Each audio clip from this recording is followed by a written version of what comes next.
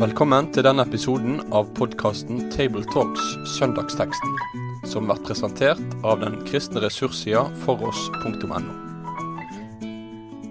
Da det nok en gang en glede å kunne ønske velkommen til en episode av Table Talks fra oss her i Bergensområdet. Ved hver vår skjerm denne gangen sitter Gunnar Ferstad, som rektor på Bildøy Bibelskole, Rolf Kjøde, som første lektor på NLA-høyskolen, og meg selv, Tarjei, som redaktør i Dagen. Vi skal snakke om teksten for tredje søndag i advent. Den offisielt hentet fra Johannes evangeliet kapittel 5, vers 31 til 36. Men før vi gjør det, og før vi snakker om teksten, så skal vi ha noe som jeg mener vi burde ha mer av. Det nemlig litt debatt om selve tekstutvalget. Ja, og der vi Bergens gutter, i alle fall i at denne teksten som ligger i tredje søndag i advent, den alt for avgrenset i forhold til å få bredde og innsyn i situasjonen som teksten handler om egentlig. Det jo snakk om noen vitneutsagn her, og hvis jeg skal si det litt sånn populært kanskje, så synes jeg at det en unndrar for mange vitner bevisst i teksten her, som kan være med å styrke saka, nemlig at Jesus den han ga seg ut for å være, og der noen vitner i teksten, men så det noen vitner som ligger og lurer liksom i forlenging av teksten, så jeg synes det helt urimelig å ikke la de få komme til orde i den teksten her. Altså, derfor har jeg vel egentlig sagt at vi vil utvide med noen vers, og det synes jeg de som preiker denne søndagen uansett må ha i synsfeltet når jeg skal legge ut denne teksten her. Det jo forståelig, altså grunnen til at det sånn, det sannsynligvis at dette her tradisjonelt sett Johannes døper søndagen i advent, så det liksom vi vil holde fokuset på han. Men samtidig så har en valgt tekster både fra 2. Peters brev her og fra Malaki, som jo understreker det som poenget videre i de versene som vi har tenkt å lese når vi skal lese til vers 40. Nemlig en ting at Faderen vitne, en annen ting at skriftene vitne, og det kommer jo også veldig tydelig fram, da, ikke minst i 2. Peter 1 tekster. Men da kan vi lese ifra Johannes evangeliet, det 5. kapittelet, vers 31, og vi leser helt til vers 40. Dersom jeg vitner om meg selv, vitneutsegna mi ikke gyldig. Men det en annen som vitner om meg, og jeg vet at den vitneutsegna han gjev meg sann. Det sender båd til Johannes, og han vitner for sanninga. Jeg trenger ikke vitneutsegn fra mennesket, men jeg sier dette så de skal bli frelste. Johannes var ei lampe som brann og lyste, og ei lita stund ville det glede i lyset hans. Men jeg har ei vitneutsegn som sterkere enn den Johannes gav, gjerningene far har givet meg å fullføre. Og det disse gjerningene jeg gjør som vitner om at far har sendt meg. Ja, far som har sendt meg har selv vitnet om meg. Hans røyst har de aldri hørt. Hans skapnad har de aldri sett. Og hans ord let de ikke værende i dykk. For de tror ikke på den han har sendt. De gransker skriftene, for de mener de har evig liv i deg. Men det de som vitner om meg. Likevel vil de ikke komme til meg, så de kan ha liv. Takk skal du ha. Skal vi bare begynne med selve tidspunktet i kirkeåret? Dette jo noe som man har et ulikt forhold til det å følge tekstrekkene, og så vi nå på tredje søndag i advent, og da har du nevnte i stedet, Rolf, at dette Døperen Johannes sin dag, da så å si. Og da det en historikk for å tenke at første søndag i advent snakker man om Jesu komme, altså Jesu fødsel. Andre søndag i advent blikket rettet mot Jesu gjenkomst, og nå tredje søndag Døperen Johannes særlig i søkelyset. Slik det jo i kirkeåret, og jeg tenker jo at en del av de sammenhengene som vi her representerer mellom kirkelig og frikirkelig sammenheng også kan ha en veldig nytte av å tenke gjennom kirkeåret av og til. Og du har jo nettopp hatt både et større intervju med, og, ja, både i avisa og i podcasten Tarjei med Peter Halldorf, som understreker dette med adventstida, som egentlig er fastetid, som skal forberede oss på julas store feiring. Og jeg er jo redd for at det har gått tapt, og selv nå når julebordene må stenge ned, eller kanskje det er en anledning egentlig det da, for å dukke litt mer inn i fasten, slik at festen blir desto større når den kommer.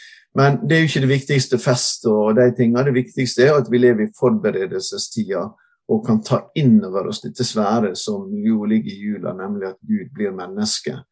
Og Johannes er jo en kjempeviktig peker fram imot dette da, og derfor er det naturlig at han har en søndag der han får litt fokus. Akkurat. Og hvis vi går til denne døperen Johannes, det er jo en temmelig, hva jeg trygt kunne si, en temmelig interessant skikkelse, og for å forstå litt av bakteppet for det vi leser om han i dagens tekst, er det naturlig å gå noen kapitler tidligere i Johannes evangeliet til begynnelsen, der han blir presentert i sin relasjon til Jesus, og Johannes selv sier at han ikke er verdig til å løse Jesu sandalrem, så såpass liksom langt ned plasserer han seg i forhold til Jesus, og så sier han om seg selv at jeg er en røst som roper i ødemarken, gjør Herrens vei rett. Og ut fra det vi har snakket om, så er jo det også et tydelig adventsbudskap egentlig.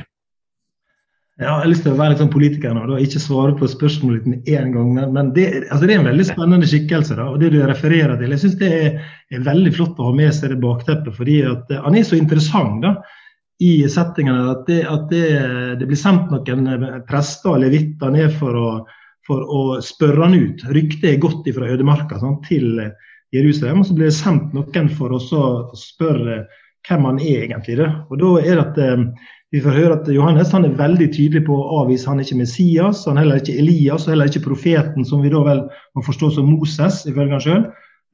Og da observerer jeg litt sånn lett frustrasjon hos gjengen da, som har kommet ned for å finne ut hvem dette her er. Og da spør de da i Johannes 1, så si oss hvem du er, så vi kan ha et svar til de som har sendt oss. Hva sier du om deg selv? Altså vi kan ikke komme tommen tilbake nå, vi har tatt turen ned her, og vi må nødt til å vite hvem du er. Og da er det at det oppstår den situasjonen som du nevner, Tarjei, så jeg synes det er veldig sånn kjekk, og jeg smiler litt sånn i førjulsskjegget når jeg ser sånne observasjoner som det, fordi da er det at han bruker det her uttrykket om Anne Røsta i ødemarka, da, som et sitat fra profeten Jesaja, kapittel 40.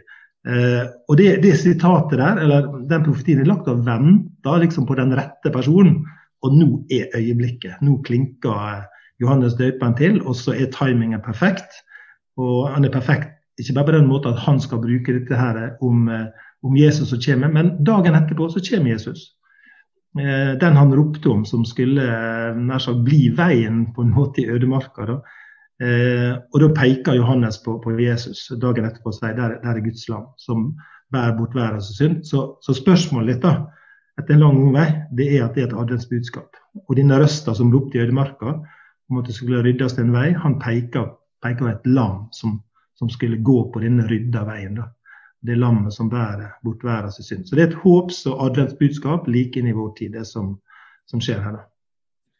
Og det er jo en veldig vakker tanke, dette med å rydde vei for han som kommer, og det er jo ikke hvem som helst. Det er også en sak som kommer i teksten når vi leser den her, nemlig hva som er hensikten med det. Jo, det er veldig tydelig at, men jeg sier dette så de skal bli frelste. Et veldig sånn tydelig fokus på at det er hensikten med denne veiryddingen, akkurat sånn som det også står i det siste verset av profeten Malaki, som vi leser tekst, at han skal vende fedrehjarta til barna og barnehjarta til fedrene. Og det er jo Jesus store pine og plage i denne fortellingen her, at disse her som skulle kjenne Skriften og skulle kjenne Guds vei, de ser ikke at nå er Guds frelsesvei lagt midt foran ansiktet på dem. Og de er egentlig invitert til å gå inn på han, men de vil ikke. Men denne frelsesviljen som ligger inne når de sier Herrens veier rette, det er også veldig sterk, og det må være bærende for forkynneren på denne søndagen her, at han forkynner for at de skal bli frelst, altså. Det er hele hovedsaken i det vi er. Vi tar litt kontekst da, I teksten her. Kapittel 5, vi begynte nå på vers 31. At kapittelet begynner med denne, den ganske berømt den egentlig, helbredelsen ved Bethesda-dam. Det sikkert en del av de som hører på som har vært der og sett restene av denne dammen. Det som I Johannes evangeliet gjerne blir kalt for et tegn, et gudsrike tegn. Mannen hadde vært syk I 38 år, og Jesus helbreder han på en sabbat. Det vekker naturlig nok oppsikt, og Jesus havner I en av sine mange ordvekslinger eller disputter med de religiøse lederne, og så det jo liksom Jesu forklaring, og deler av den som teksten vår. Hvis vi bare begynner med altså det første verset I teksten vår, da, sånn så det en referanse fra rettsvesenet, og vi også forstår det at man kan ikke vitne på sine egne vegne, men det bare en bakteppe greit å ha med at vitnenes betydning I rettsoppgjøret antagelig var større den gangen. De hadde naturlig nok ikke samme muligheten til å innhente tekniske bevis som vi har, sånn at vitneutsagene var gjerne enda viktigere. Ja, det du sikkert rett I, Tarjei. Altså det jo... Jeg har bare lest det, altså. Ja. Du har sagt noe om... Ja, du har lest det, ja. Ja, du lurer på sånt. Men et vitne eller en sak kan ikke stå fast, da, som det blir sagt I skriften på bare ett vitne. Og så det kanskje noe som ligger I det at Jesus tar det på alvor, tenker jeg. Og samtidig så lines det opp på en måte etter hvert I teksten da, med vitne etter vitne. Slik at Jesus sier det greit hvis dere ikke aksepterer at jeg sier det bare jeg, så skal dere få flere vitner som på en måte bekrefter det. Og her tenker jeg at den utvidelsen av teksten som vi las nå da, innledningsvis, den viktig, for der flere vitner som står I kø ut på gangen på en måte, for å komme inn I saker for å bekrefte at Jesus den han er da, og gir vitneutsagn om det da. Og Faderen på en måte, jeg forstår jo når vi kommer til vers 32, så forstår jeg jo det at her det Faderen som det vitne, og som da kommer tilbake I vers 37, når han sier, ja, far min som har sendt meg har selv vittnet om meg. Hans røst har jeg aldri hørt, hans skapner har jeg aldri sett. Så Jesus sier det, jeg kan ikke ta det alene, men jeg har en rekke andre som kan være med på disse vitneutsagene da. Og som Rolf sa innledningsvis, så vittner skriftene, og der du slutter å lese, Rolf, så fortsetter faktisk Jesus med enda å trekke fram spesielt Moses som et vittne. Så der veldig mange vittner som står I kø her, I denne saken her da.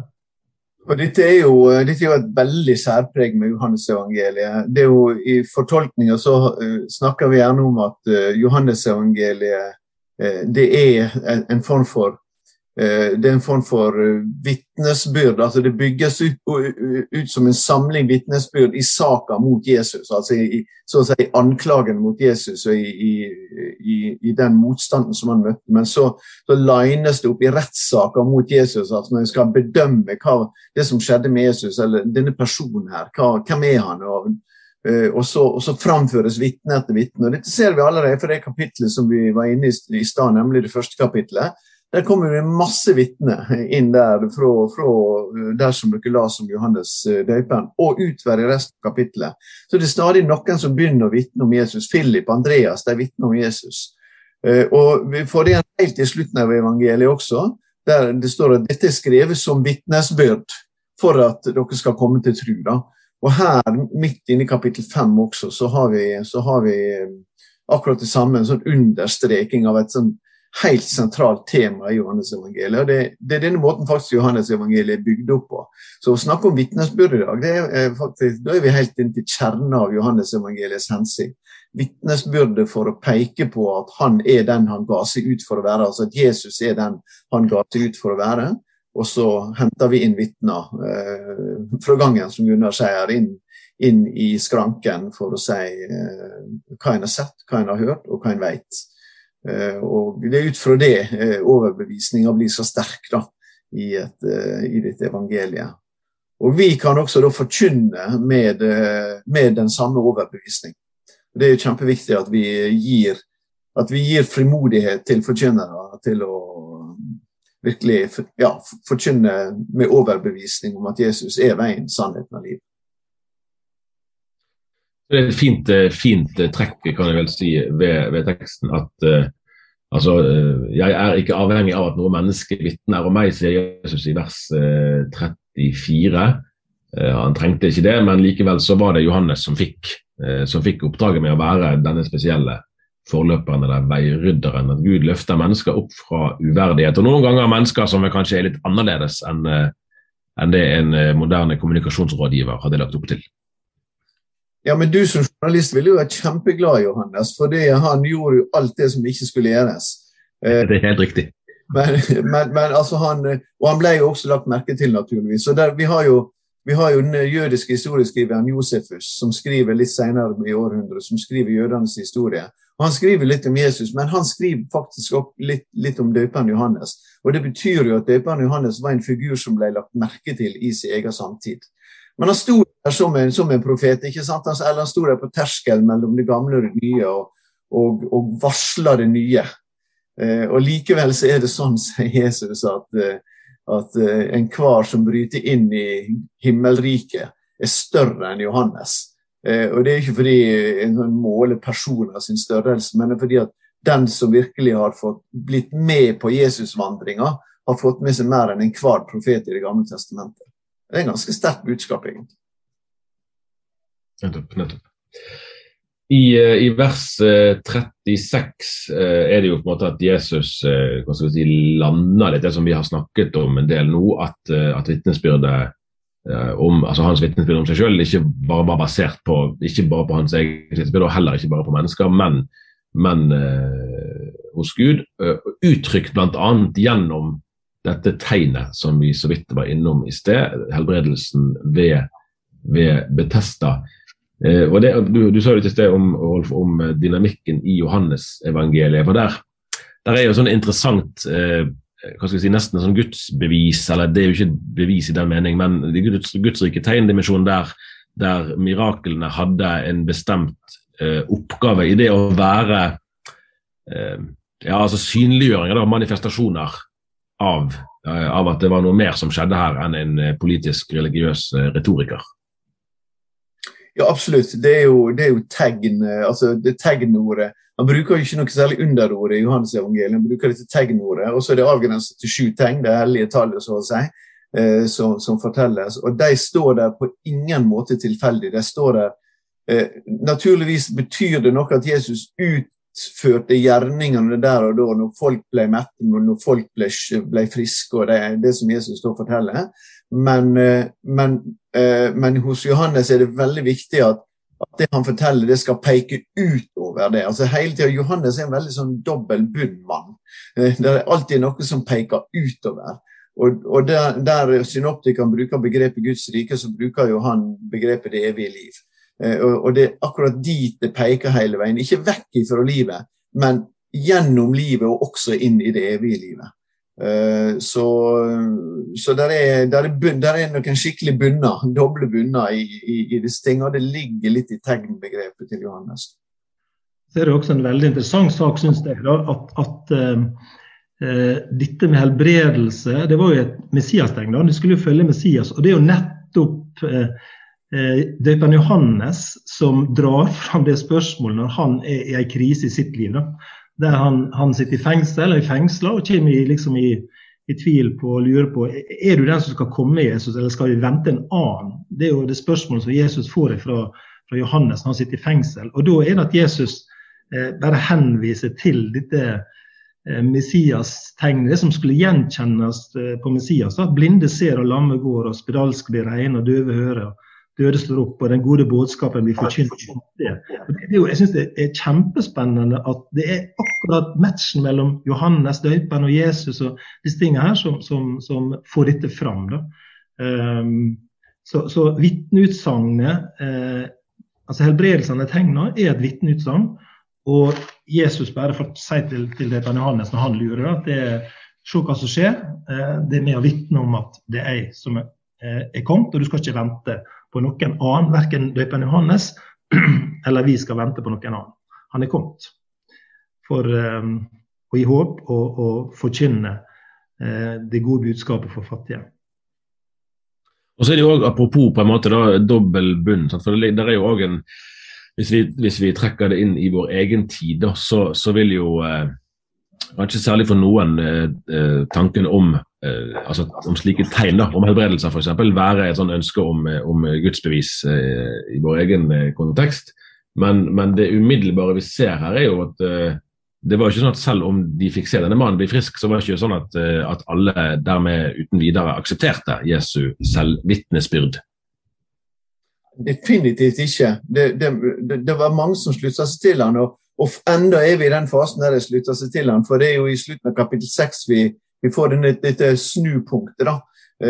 For da har jo han også i mellomtida gjort brødunder med deg, og utrolig mange slutter seg til han, og så det at han begynner å tale til deg og sier, men dere har ikke sett tegnet. Dere har rett og slett ikke sett tegn. Dere åt av brød og ble mette. Det var det som skjedde. Dere fikk brød av sirkus, og det var det dere ville ha, men dere så ikke hva som lå i det. Og når han begynner å forklare hva som ligger i det, så forsvinner alle bort ifra han. Så det kjempeviktig at tegnene under en veldig viktig del. Også skal vi frimodige det i kirka sitt liv med tanke på forbønn og også tro på at Gud underets Gud naturligvis. Og vi gleder oss over hver enkelt som får møte et inngrep fra Gud i sine liv til helbredelse, eller hva det måtte være. Men samtidig det så at det overhodet ingen automatikk i at se underet blir en truende. Det overhodet ingen automatikk i det. Da må vi dypere, og da må vi møte med han som også kan komme til å støte oss. Og det jo det som skjer med fariserene, men det også som skjer med store deler av folket senere. De støter seg på han, fordi at han framstår så fullstendig eksklusivt, og enten må du favne han, eller så må du støte han ifra det. Det mellomtingen nesten umulig med Jesus også. Men du kan jo si det jo ett av vitner, hvis vi skal bruke den metaforen fortsatt, så det der ett av vitner, og det jo Jesus vitner selv. Han sier at Faderen vitner, Døperen Johannes vitner, skriftene vitner, og så drar han fra Moses på slutten som vitner. Så det blir jo et ganske sånn stort kobbel av vitner, der vitne med helbredelse ett av vitner. Så summen, hvis det her, det sånn som Torstein Bae ville sagt da, i dagens sjakktid, det en knusende seier eller et eller annet sånt. Altså, Jesus han trekker frem så mange vitner på at jeg faktisk han som jeg sier og som andre vitner at det da. Så helbredelsen en av flere vitner i denne framstillingen. Det en utrolig spennende tekst egentlig, synes det vi inne i dag da.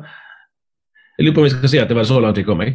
Ja, hvis ikke vi skal, nei, men det kan hende lenge nok, men jeg synes bare det utrolig kjekt å også legge merke til Matteus 4, fordi at der kommenterer også Jesus Johannes i fengsel faktisk. Men det står at da Jesus fikk høre at Johannes var satt i fengsel, drog han tilbake til Galilea. Han flyttet fra Nasaret og bosatte seg i Kapernaum, ved sjøen i Sebulons og Naftalis land, slik det skulle oppfylles det som talt gjennom profeten Jesaja, Sebulons og Naftalis land ved veien til havet bortenfor Jordan, heidningers Galilea. Det folket som bor i mørket har sett et stort lys, og de som bor i dødsskyggens land har lyset strålet fram. Altså da har vi en profeti her da, om Sebulon og Naftali, om lyset skulle flytte til Genesaretsjøen, rett og slett da. Og han refererer også her til Døperen Johannes. Jeg synes det litt spennende å trekke disse trådene da, og at det da profetene eller skriftene som da bekrefter at Jesus den han ved at han flytter til Naftalis land, og lyset bryter gjennom i mørket på en måte. Jeg synes det er noen utrolig artige og trosstyrkende og spennende ting å trekke i denne teksten her, da. Også når det gjelder skriftene som vitner, og som også referert til akkurat Døperen Johannes, når han sitter i fengsel. Hvorfor sa han det akkurat der? Jeg synes det er noen fine ting der, da. Men det kan hende det skal få ligge. Ja, men fikk du sagt det. Det er jo fint. I dag har vi jo rett og slett gått gjennom teksten med både 1 og 2 forslag til forlengelser. Så det får jo være bra. Jeg synes Jo, jeg men det hører på ligger, som jeg sa innledningsvis, det ligger også veldig sterkt i den ene lestekstet, 2. Peters brev, første kapittel, så ligger jo dette forholdet mellom skriftene og oppfyllinga, de gamle skriftene og oppfyllinga veldig, veldig sentral. Og derfor synes jeg det var naturlig å utvide teksten litt, slik at vi fikk med litt at skriftene faktisk vitner om Jesus, og det må vi gjerne holde fram i forkynnelsen også, så folk blir glad i helheten av Bibelen. Det veldig bra. Jeg synes jeg hører på bankingen at det noen som er inne på kontoret mitt her, så jeg tror jeg må berolige de om at det finnes. Vi sier takk for at du hørte på. Vi høres igjen om ikke så lenge. Med det sier vi takk for følget for denne gang. Finn flere ressurser, og vær gjerne med å støtte oss på foross.no.